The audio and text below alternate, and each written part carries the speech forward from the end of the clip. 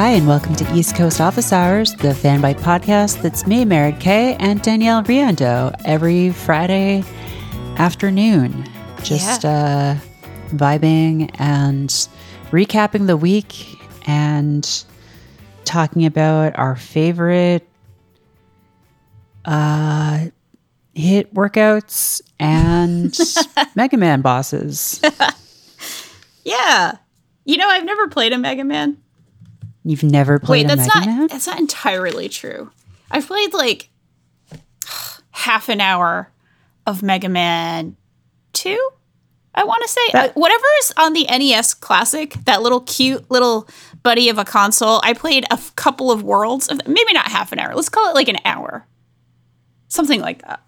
I bet that's Mega Man 2 because Mega Man 2 is the one that like everyone really loves. Yeah. It's sort of the one that just ensconced a lot of the tropes of the series. Like the first one was good, but the second one was when it really started to take off. They're fine. Yeah. I like platformers. You know, yeah. I grew up around that time. That is curious to me that because I know this about you. Yeah. You enjoy a platformer or two. Yeah. You like a Donkey Kong. Oh, you like a Mario. Now, Mega Man, kind of also in that classic pantheon. Yeah, I think it's platformers. I think it's because at the time, like talking about like late 80s, early 90s, I was very, very young at that point. I was like, I think 88 is when the first one came out, 87 maybe. So I was like 3 or 4 right, at that point. Yeah. And I was playing by the very, very early 90s, by like 89 and 90, I was playing Capcom's platformers that were like a little bit more for the younger set, even though they were structurally very similar, like DuckTales, for example. Was DuckTales? A favorite game of mine. Great. And I could actually beat DuckTales because it had an easy setting. And I don't know, maybe some people at 5 are great at video games. I was not. I don't think I ever beat Mario until I was like older, like Mario 3, for example, which was, of course, the biggest Mario ever. When those games are hard. Yeah. I mean, Mario World, I think I beat when I was pretty young, but I would say that it's the easiest of those first 4 Mario games. See, I never played the original Mega Man games either because I'm younger than you, and I only ever played an NES when we like borrowed a family friend's or something. Okay. And then I did remember playing Mega Man 2 and getting to Airman and just being like, this is impossible. I hate this. But the X games, some people think they're harder. I don't know that I ever actually beat them as a kid, but I definitely beat them using save states later on on an emulator. And the X games are like some of the best platformers on the Super Nintendo. So it's surprising to me that you haven't played those. Yeah, it's surprising to me too. It's a little weird. I think it's like one of the biggest gaps. Not in like a you should play this kind of way, but just like they're platformers and they're sort of the same era as like Donkey Kong Country. Yeah. Maybe is it that they're less about sort of like running and jumping and more about shooting? Is it? That's a huge part of it, I think. Is that part of it? Yeah, I think that is. And also like the art just wasn't appealing to me as a young kid at the time. Right. Like Donkey Kong Country looked like a wild fucking it wasn't even just how pretty the graphics are. That's a thing for me. It was more just how wild and how much there was like a sense of adventure. Like think about Donkey Kong Country 2 with the pirate ships and the like bramble world and the sort of like ghost world with haunted roller coasters. I hate that bramble world. Yeah, I know, right? But it was like this sense of adventure and color and everything. And Mega Man, at least at the time, to me, had a somewhat more muted palette. It's a little more like just kind of generic sci-fi. Yeah. For sure. I really loved the look of those characters when I was a kid, like Mega Man and Zero. I feel like, because they're kind of like anime characters, sort of. Zero has this like beautiful long blonde hair and like a lightsaber, and there's like, heroic sacrifice, and there's like this. It's funny, Mega Man X is when they tried to be like, let's have like a mature plot for this one. And like it doesn't really, and when they really get into it in the later games, I think the gameplay suffers for it. Sure. But as a kid, it was like, I think it was the same attraction that like some anime had when I was a kid, where like, oh, these are like big stories with these larger than life characters in conflict with one another. It's not just like a slapstick kind of cartoon, even though now I really have a lot of appreciation for like Looney Tunes and that kind of thing. I think at the time it was so different from what I had seen before. Yeah, I can appreciate that. I'm looking at screenshots of the Mega Man X series, and they look gorgeous. Like, I don't know what my baby brain was on at the time. Well, I feel like, no, I mean, the thing is, they look like video games, right? And at the time, Donkey Kong Country didn't. It looks like a movie or like a picture book or something. Like, those games still look gorgeous. Yeah, I agree. And sound gorgeous as well. Although I will say, when I was a child, I definitely bought the Donkey Kong Country game, Donkey Kong Land, which is the Game Boy version. Yeah. And first of all, the original Game Boy doesn't have a backlight, so there's that. And then trying to, like, I will say, I think they did a really good job of porting those games to the Game Boy, because they were really sort of like pushing it, I think. Yeah. Because there were like NES ports to Game Boy, and then they were doing SNES ports, and like it doesn't look anything like the Super Nintendo game, but like looking at it now, it's like, okay, that's like a pretty good job. But at the time, it was unplayable. Like, I couldn't tell what was happening on screen. I couldn't see anything, and I think I returned it because it was just like, this is inscrutable. But it had such an appealing yellow cartridge too. Yeah. I think any game that had a different colored cartridge as a kid, I was always like, oh, this is special. That got me even as a teen. Like, it's even in the N64 era for me, which was my teen years. Yeah. Basically completely my teen years, actually. It was like, for me at least, like 97 to whatever, 2001. That's like exactly when I was a teenager. So it's like, yeah, that's super. A yellow DK64 cartridge. Yeah, and the Golden Zelda cartridges. The Gold Zelda. Oh my God. There were a few red cartridges as well. Oh, yeah. Was there like a Bomberman that was red, or am I completely off? There might have been. I know. I think there was a Spider-Man. Oh, okay. I think Spider-Man was red. And then there were a bunch of red SNES ones. And Charto has just linked us to a page that, of course, exists, which is a database of all of the different colored N64 cards, which is amazing, which is great. I love that gold and silver was extra. It's slightly extra money. Yeah.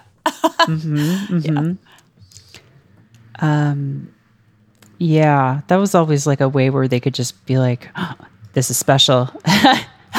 And I'm sure it cost them more just because, like, okay, yeah, no, actually, let me read off of this, which is on micro64.com. The gold and silver cartridges cost publishers extra. And some of these color options didn't get used for any commercial releases. And if publishers wanted to do a colored run, they were required to order a minimum of 50,000 copies.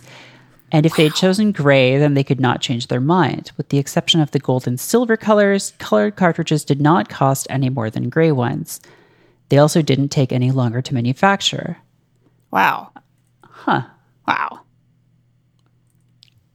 Yeah, very weird, like, I don't know the details of how the stuff works now, but I mean, starting with the NES, Nintendo and Sega really got on board the thing of having everyone having to go through them to get licensed and approved to publish games, because they were sort of trying to avoid what had happened with the previous boom of consoles, where just anyone could make and release a game, which was like kind of cool when you think about it. Yeah. But a very different world. And like, I think some people maybe don't realize that, is that like before Nintendo and Sega were around, anyone could just make Atari games and release them. Yeah. Like there was no, like, you know, that official Nintendo licensed product thing that was on every game. Yeah. At once a seal of approval and then just officially licensed. There's like a whole story behind that too, where it was like, quality assurance, and then it was like, no, it's just we approve this to be published. Yeah. It was like, as if Nintendo had been like, yes, this is great, and then it was just like, no, we just allowed them to publish it. They had gone through us. Yeah. And there's that whole thing that we may have talked about on this podcast before, where companies found ways around that. Like they found ways to just like reconstruct like the chips that NES games needed to run. But then there was one company that was doing that and selling unlicensed NES cartridges, and Nintendo was basically like, went to retailers and was like, if you sell these games, we won't give you product anymore. Yeah. And so retailers were like, oh, okay, well, we want Mario, so get the fuck out of here. Color Dreams. And then what they did was they started selling Bible games instead. Right. Color Tree? Is this the something like that? Color Dreams. They rebranded as Wisdom Tree, because Christian bookstores weren't selling video games anyway. And so they made all these Bible games that they could sell through them. But then by the time the SNES came out, it had become a lot harder to get around the lockout stuff. So the only game that they made for the SNES, I think, was Super Noah's Ark 3D, which was a Wolfenstein ripoff. And to get that to run, you needed to plug in a Super Nintendo cart to get around the lockout chip.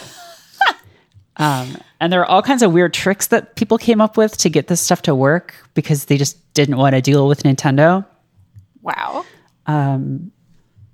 I truly love that in the Super 3D Noah's Ark Wikipedia page, John Carmack is in fact listed as the programmer. Oh, is it just because it's a Wolfenstein ripoff? Yeah, I'm sure. Okay. It's just a reskin of Wolfenstein, Yeah. That's very funny. That game is really bizarre. You're like firing pellets at goats to knock them unconscious while they're trying to kill you. I learned about this because of, I was a longtime Electronic Gaming Monthly reader, and Sean Baby's column in that magazine talked about like, horrible games and weirdly like remembered games. And I'm pretty sure that was like part of one of them. Like he discussed this wild ass game. This in Bible Adventures, I think, were among the games discussed in Sean Baby's column. What a wild thing. Just what a wild thing. Oh, I do also love the idea that you could use a Game Genie, apparently, also, potentially, to... to bypass the lockout. Actually, the Game Genie is weird, too, because there were all kinds of weird conflicts between them and Nintendo and other companies for, like, letting people cheat and, like, kind of low-key hack into things. Yeah. And even on some consoles now, you can use the Game Genie to boot like games from other regions. Oh, right. Like the Sega Saturn, I think. If you can have an unmodded Sega Saturn and you use a Game Genie and you can run Japanese games on it. Oh, wow. Which is cool. God, I keep thinking of buying a Sega Saturn and then I'm like, why would I do this? Like Panzer Dragoon Saga, which is like one of the big games that everyone's like, oh, you got to play this. It's like incredible. Yeah. It's only on the Saturn, blah, blah, blah. Guess how much that game goes for on eBay? It's probably like $200. No, more. $350? Way more. $750. Like $1,500. Jesus fucking Christ! Yeah, it's it goes for like $1,000 to $5,000. Holy fuck! Brand new, it's like $5,000. Pre-owned is like 1,000. It was printed in such small quantities, and also the Saturn was like already going downhill, and so I mean it's sold out, but yeah, it's just Panzer Dragoon you can get for like $50, but Saga is unreal. It's like okay, well I'm never ever going to own that. Like if I want to play that, I'll just emulate it legally with the legal copy, a legal backup that I have. Right. But wow. Yeah. Wow. Oh, it's so annoying because it's software. This is not like made from a substance that is rare. That's what's so fucking frustrating. Yeah, no, the thing is like I don't think anyone who buys these games is doing it. Like only real perverts are doing it to play them because sure. I think a lot of people will settle for emulation and only sort of hardware purists will want to play them on the original hardware. Yeah. I think most people, it's a collecting thing, right? It's just like this is an object that was made in a small quantity that is valued partly because of its scarcity. And so that's why it demands such a high price. But like, you know, whether or not the price would go down if it were more widely, like if Panzer Dragoon Saga were suddenly available on Steam, would the price for it go down? Maybe a little, but probably not that much. I don't know the exact economics of how this stuff works, but I have to imagine that it's not totally related to that. I hate that my brain does those gymnastics. Like it makes me angry that I think about like, I don't care, it's an object, blah, blah, blah. And then I think about, but what if I had like a fresh copy? I wouldn't want to sell it because of this. It's like a weird thing. It's like a weird scarcity thing that I know works on my brain, even though I know it's all kind of fake, you know? Like, I know that it's all in my head, like it's all a factor of human psychology that, okay, I don't actually need this object. Like it's okay for me to not have this object yet. Just the thought of, oh, I have it and it's fresh and it's in, you know, the fresh wrapping paper from 1998 or whatever, like does that to me. And that makes me slightly mad. Collecting is weird. It's a weird impulse. And, I'm sure there's a lot written on the psychology of it. Sure. Like, I don't think it's pathological inherently, but right. I hope not. It's like an interesting impulse, and I think there's like a bunch of different reasons why people collect things. And I think there have been times in my life where I've been like, the idea of having like a collection of something is really cool, of books or games or whatever, or old hardware. Yeah. And then I go through these periods where I'm like, I have to get rid of everything. Yeah. Like I hate all of these things that are surrounding me. And I know that sounds very like Fight Club, the things you own end up owning you, which I don't believe. Right. But I'm also just at some point, like when I'm surrounded by stuff like that, I always feel like I should be using it or something. Right. Otherwise, it's just staring at me, which is kind of one reason why I like digital games, because I don't feel guilty for like not touching them. Yeah, it's really bad. It's really bad. I feel the exact same way. And like having that collection just looking at me and staring at me. It's also like, I don't know if this is wild, but it's almost like I'm crushed by the weight of it. Like it's like I feel the weight of these things on my chest. I'm not literally hanging out, putting a bunch of books and video games on my chest. Like, let me just be clear. I'm not actually doing You're not doing weight training by just lifting copies of Infinite Jest? I mean, you know, I guess that could be like the Infinite Chest workout. Infinite Chest. Good. I'm glad we got there. Also, Jordan we got there. Put in the chat, I am Jack's disused Sega Saturn. I like that. Yeah, that's my thing is like, I've had old hardware at various points in my life and have really enjoyed it for a while. And then, I'll feel like guilty for not using it, which is probably more about me than the act of collecting. But I sympathize. I think a lot of people probably do. Yeah. And I also like, I feel like every year or so, I just do a purge of books too. I love when I go to someone's house and they have like a ton of books and I can just like look through them and stuff. But for me, I guess because I've moved so much in my life, like across the country multiple times, that having too much stuff after a while really starts to weigh on me. And I'm just like, well, I'm never going to read this book again. And if I need another copy, it's really easy to find. So I'm just going to keep stuff that's like rare or that means something to me. Yeah. Or that like I always want to reread. Yeah. That's so smart. I actually just today. I don't know if it's any better than having a lot of stuff. It's just a different way to live. Yeah. I mean, it's practical. Maybe smart wasn't necessarily the right idea, but practical. That is practical, especially if you move again. I just relentlessly practical. And I wish I could be more impractical. Yeah. Well, I mean, practicality isn't very romantic. I don't know. I feel like it can be. Maybe it's a patience thing or a like just being done with the whole like. On the scale, I think there is a spectrum. Yeah. Of practicality where being completely impractical is very romantic. Having a room full of books, having tons of knickknacks and things like that. I think that is very romantic.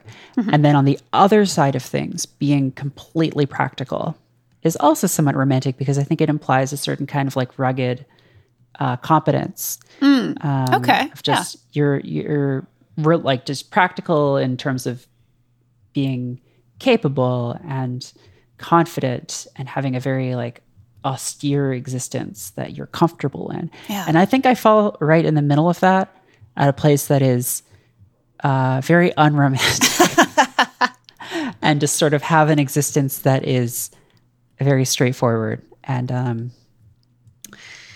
I always feel both of those pulls pulling at me. Yeah. But maybe it's okay to just be in the middle. I feel like I am the person who hates the idea of throwing things out because it makes me sad and it makes me angry to have to do it. Yeah. But that's real. But I aspire to the rugged competence. See, I can definitely see you as that because you're going on vacation next week. You are a coffee drinker, correct? Yes. And it's fairly recent in my life. I never drank a cup of coffee like in my life until I was like a young working professional when I was like 26 same. Or 27. It was a little bit earlier than I wasn't a professional, but I started when I was working retail as a summer job in college, and I had to get up early every morning. Yeah. And I started just going to Starbucks because I was like, this is kind of what people do at the mall. They go to Starbucks. But what I was going to say was that you're going on vacation, and I can really picture you kind of making your coffee over a fire. Yeah. And there was a video going around a few weeks ago of someone making coffee like up on top of a mountain and then by a lake and all this stuff. But it was with like a glass apparatus, and it was just the most impractical, ridiculous Instagram bullshit. And it's like, no, listen, Danielle's got a mocha pot and is just gonna just make some coffee on a fire and then just like cook up a can of beans and go for a run and spear a fish. This is highly accurate, except I don't know how to fish or hunt or do anything like that because I'm a strict vegetarian as well. Yeah. I'm one of those rugged outdoorsy individuals who also is like, what about a nice salad? Which is you're living off the tree meat, exactly. The meat of the trees, and the foliage of the forest. Yeah, exactly. And the greens of the sea. The greens of the sea. The delicious seaweed. Oh my God. What is that line? I forget. Have you seen Logan's Run?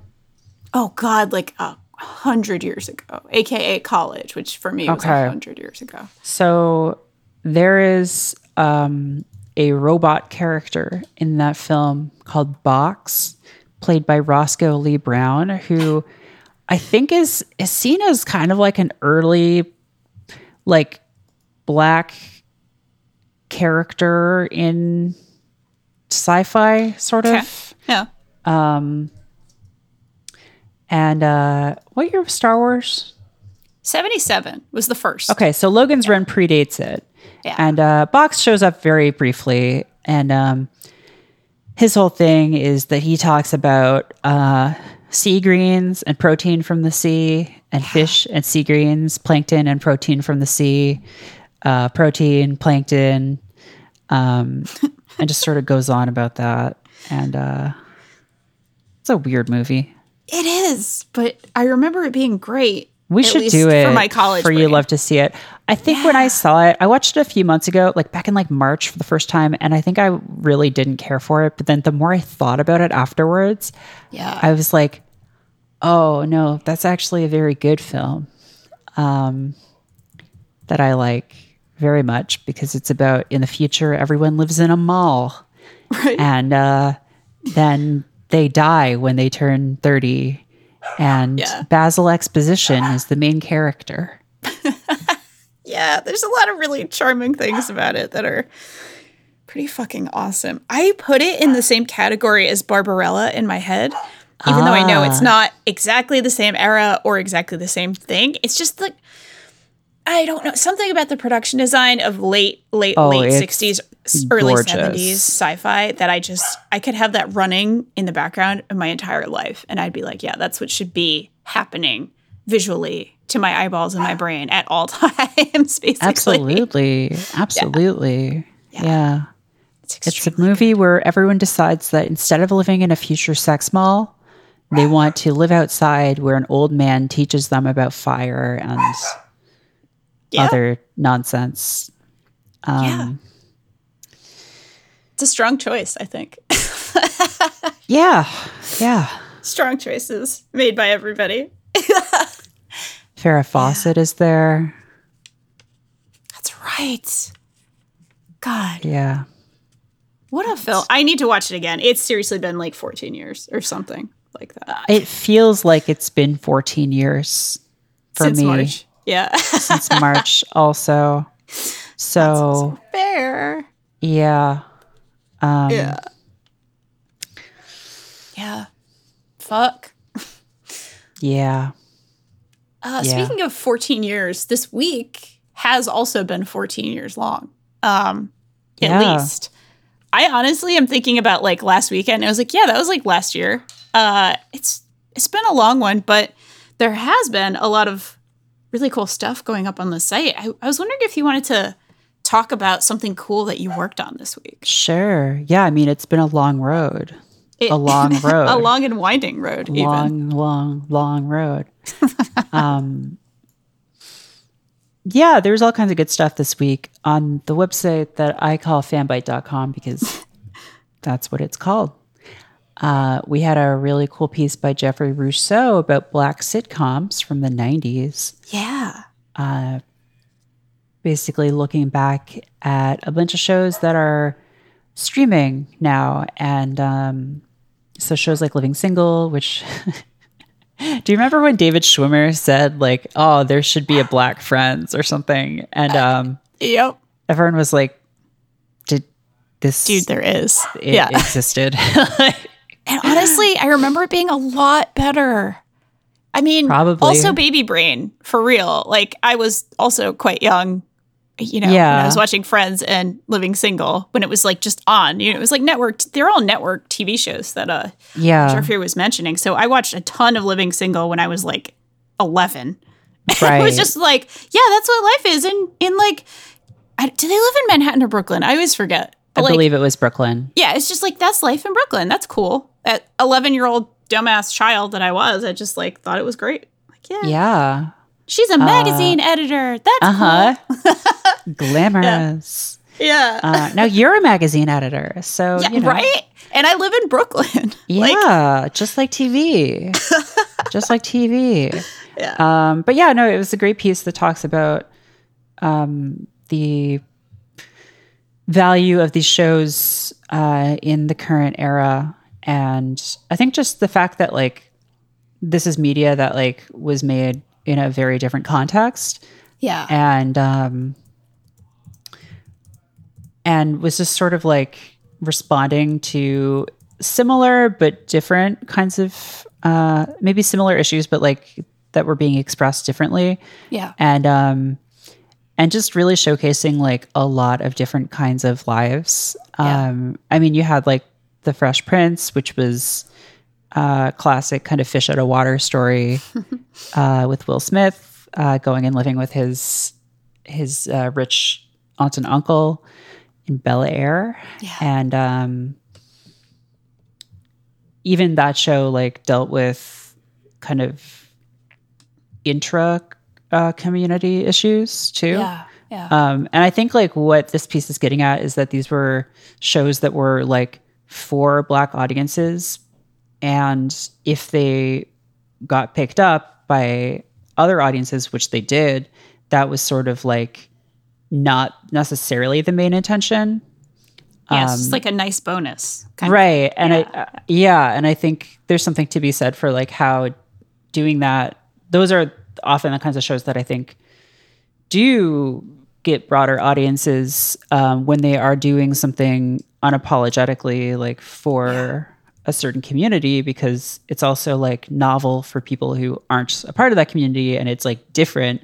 And even if people don't realize they wanted something different, often I think they do. Yeah. God, The Fresh Prince was such a good show. I feel like I could watch that entire run now and find it fucking hysterical and great, just all over again. It's and like just same really for good. Living Single, TBH. I didn't watch much of the Keenan and Kel show. Yeah, neither did I, because we didn't get it because I think that was on Nickelodeon.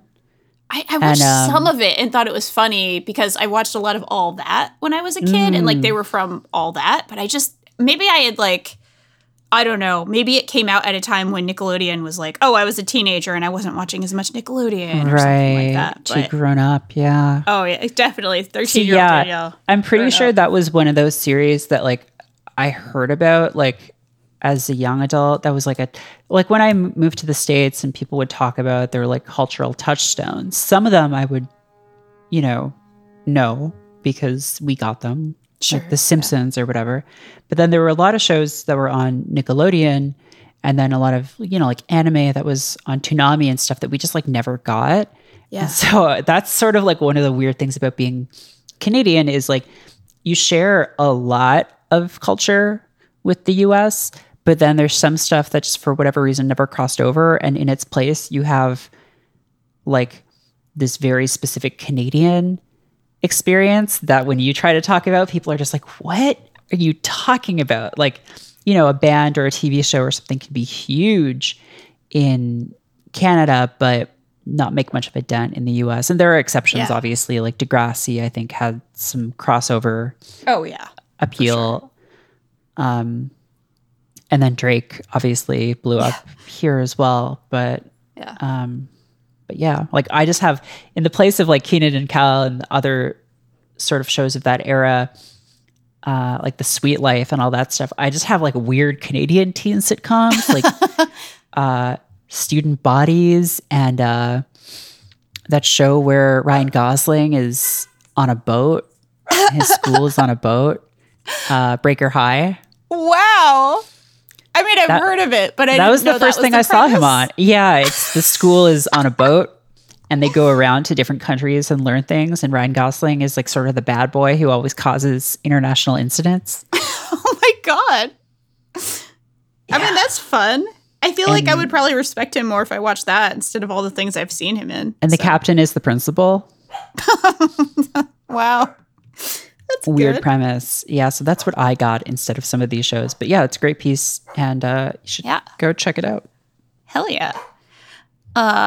I know you also wrote something about what Destiny characters smell like, and I just wanted to say I really liked that one, even though I don't know the Destiny characters. Yeah, that's one of those pieces that I think people see the headline and are like, oh, this is what a funny joke. And no, it's serious, and it's not like, they probably smell like diapers or like whatever. It's just like, no, I actually tried to think about it because it doesn't come up here very often, but I'm pretty into perfume, and fragrance, and I feel like one of the first times we hung out, we went to like a indie perfume store. Oh my god, I miss Twisted Lily. I know. Yeah, R.I.P. it's gone. I haven't maybe been as into it lately since they closed because I haven't had a place to go to get samples and stuff. Yeah. But this was kind of a good excuse to bring out my big boxes of perfume samples, which it turns out that one of the best ways to store them is to just go online and order like a bullet box. Wow. They make these plastic boxes for ammo, I guess, and perfume samples fit in them almost perfectly. Wow. And they're like little, like a little grid box with little boxes to put your things in. So I just have like a few boxes of those, and I just dragged them out and was like, what does Eris Morn from Destiny smell like? Oh, Black Afghano by Nasamato. Yeah, that's it. So that was fun. Yeah.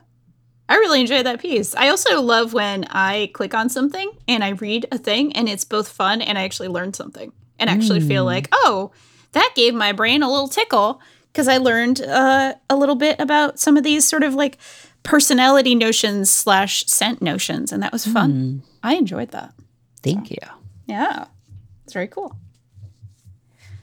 What about you? What have you been up to?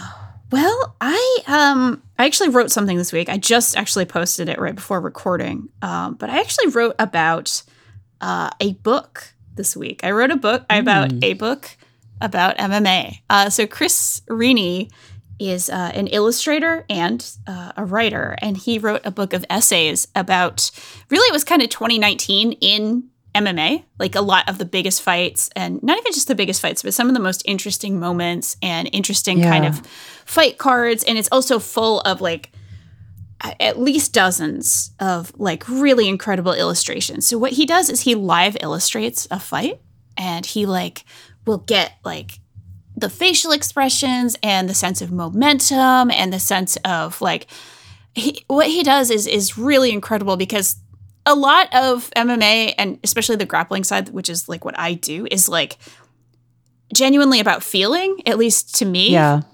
It's really hard to describe certain things like, oh, the perfect knee bar or the perfect rear naked choke, or, like it's hard to kind of convey that in words. Like it really is something I just have to feel and think about to actually sort of experience it. But an illustration can do that incredibly well if you're like a talented illustrator who also knows kind of the feeling of it. So he can convey these incredible moments of like triumph or loss or injury or, pain, frankly, in these like really, really awesome illustrations. And he's doing that live, like during a lot of fight cards. Like he'll be on Twitter, like just drawing things up. And like some of them are very rough sketches, but he's obviously cleaned up a few of them for this book. He's done a lot of portraits for this book of fighters. And then also had like a lot of these sort of like sketches of like, oh my God, this finishing moment or this incredible moment kind of thing. And also these like great essays about certain moments. Content warning for a quick second here about domestic abuse, but he talks about a fight card in early 2019 where a woman who's a survivor of abuse is on the same card as Greg Hardy, who is like he did some bad things, some really, really awful shit that has to come with like some fucked up parenthetical about like, oh, the charges, he was convicted, but the charges were dropped on appeal kind of thing, like fucking horse shit. Like the guy sucks and he's bad. But they were on the same card. Like the UFC is promoting the same fucking thing, saying, you know, like, oh, you know, good for Rachel Ostovich. Like she's in there and she's, you know, doing really well and like good for her. She's like walked away from the situation kind of thing. And then like you had fucking Greg Hardy on it. So he does a great job of working through the amount of emotions you feel as like an MMA fan who is a person with a fucking conscience and like who doesn't care for the way a lot of these things are promoted and thinks like a lot of people suck in this world, but also you appreciate the art of it and like the martial art of it and all that kind of stuff. So yeah, cool ass book. It's just a brief piece. I just really appreciate it. I know MMA does not have the best reputation among a lot of folks, and I completely understand why, especially if you ever look at like MMA Twitter for more than 4 seconds. But there are things I think to appreciate there. And I think he does a wonderful job kind of capturing a lot of that. So yeah, that's my amazing pick. Yeah. Very cool. That's a good time. I guess I'll also briefly mention I really did love the podcast for You Love to See It this week, which was For the Crow, which is a delightful film from 1994, a very like industrial goth like anthem of a film with an incredible soundtrack. Jordan and LB joined me on that one. Of course, our great producer Jordan, and he actually picked the movie. So thank you, Jordan. That was a very good time. That's in the You Love to See It feed. And last thing I want to mention, of course, is like a huge deal. It's like a really huge deal, and it's really exciting and really fun. We finally got to announce something that's been brewing since like last spring, basically, which is that Khalif Adams and Spawn on Me are now working with us here at Fanbyte, which is so unbelievably exciting. It's so cool. We did a stream last night where we got to announce everything. John and I went on Khalif's Twitter show to just talk about it and talk about what it means and how excited we are to kind of have him. And it's just like, oh, my face hurt from smiling for like an hour straight, just being like, I'm so excited. And, you know, all the cool possibilities and just how fucking proud we are that like, you know, that he wanted to work with us. Like that's also a huge compliment to us. So that was really cool this week. So that's going to be something ongoing in the whole future. But it was super, super fun to be able to announce that this week. So yeah, that's what I was excited about this week. Yeah, very cool. Yeah. Awesome. That's, very exciting. Yeah, I think he'll be on some shows soon. Like, I'm kind of wondering, maybe we could have some East Coast feelings with him. Yes, we are going to need to talk about horror movies and amusement parks. Yes. He has a lot to say about those things, and I'm excited to hear them. Awesome. So I guess with that, did you want to discuss anything else before closing up for business? Yeah, no, I think that's probably it for this week. Yeah. An eventful week, I would have to say. Well, thank you everybody so much for listening, for being here, for putting us in your ears this week once again. I guess with that, we are getting ready to close office hours for business. So you can please rate and review our podcast if you'd like. That would make us very happy. It would mean so much to us. And if you would also tell a friend or family member or roommate or just kind of whoever you think might enjoy this show, that means so very much to us. And we really do appreciate that. You can listen to all of our stuff at fanbyte.com/podcasts. Follow us on Twitter at Fanbyte Media, on TikTok at Fanbyte, and of course on fanbyte.com. And you can watch all of our very good streams on twitch.tv/Fanbyte. Thank you, as always, to Jordan Mallory for producing the show and fact-checking and giving us extremely good pictures of things as we record. That's also extremely helpful, and I think it makes the show even better. Merritt, where can people find you online? I'm at Merritt K on Twitter. I am at Danielle R.I. on Twitter. And with that, office hours are closed for business. Bye.